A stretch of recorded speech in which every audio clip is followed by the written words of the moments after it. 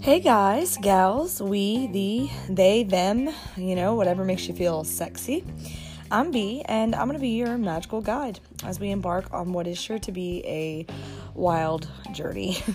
I'm 5'1", I'm a Taurus for what that's worth, which basically just means that my favorite things in life are eating, sleeping, and coming.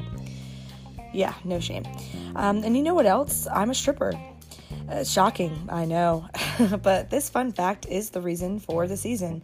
I've spent the past decade in and out of the industry. I've been working my way through school, I've been dating, dealing with just all that general bullshit that life likes to throw at you, and I've really landed in a pretty decent place. And all that knowledge and experience really taught me so much about life and really got me thinking about all the interesting and unexpected ways that the club life was like real life. Club lessons can be life lessons if you have the mind to consider them that way. I spend half my nights at work just explaining the ins and the outs of the industry to wide-eyed patrons, and it occurred to me that maybe people really do want to know a little bit more about all this. It doesn't hurt that I like to talk, a lot, and I have an opinion on just about everything that there is.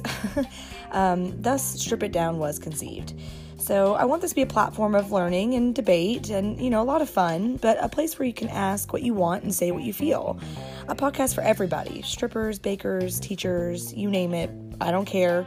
It's going to be about myths and truths and stigma, stereotypes, an inside scoop on everything that there is to know. You guys are going to join me as we dive into a world that most will never know beyond that one time at my friend's bachelor party story. The real deal, the people that live and exist between the two worlds, the seen and the unseen, those who love and those who give the love. I've been in the industry for over 10 years now, which is crazy to think about, but at the same time, it's really not. I'm a mother, I'm a wife, I'm a business owner.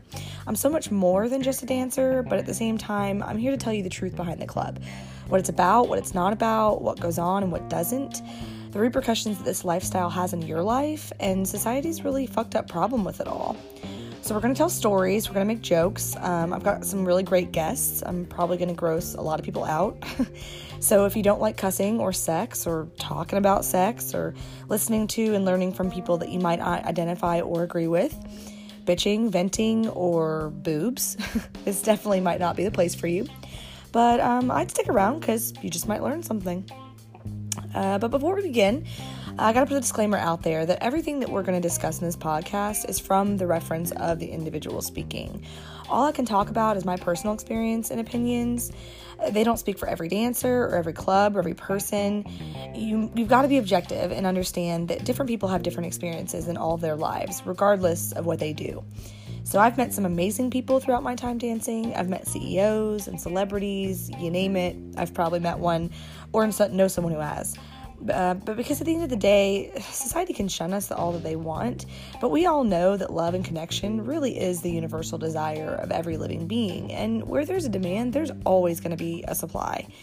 I'm in no way original here. There are tons of podcasts out there that talk about sex and money and stripping and politics, etc. And most are probably going to be better than mine.